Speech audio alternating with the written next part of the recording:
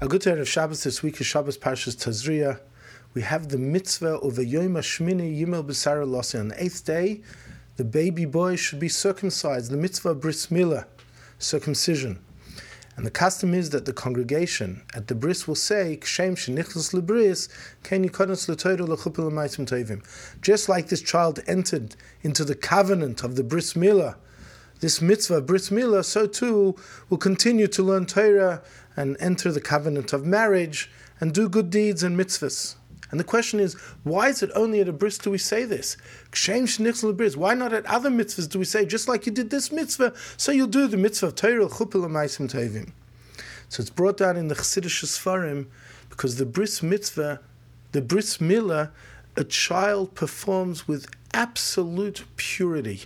There's no ulterior motives. There's no kavod. There's no taiva.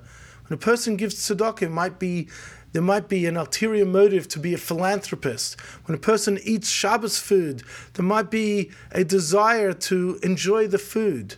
But when the child performs the mitzvah bris milah and enters the covenant, it's with absolute purity, only for Hashem, l'shem shemayim. So too, kshem shenichlas lebris, ken yikonos l'toiro l'chuppah l'maisim. Every action we do, the learning of Torah, chuppah, every mitzvah should be absolutely l'shem shemayim with no ulterior motives. Good Shabbos.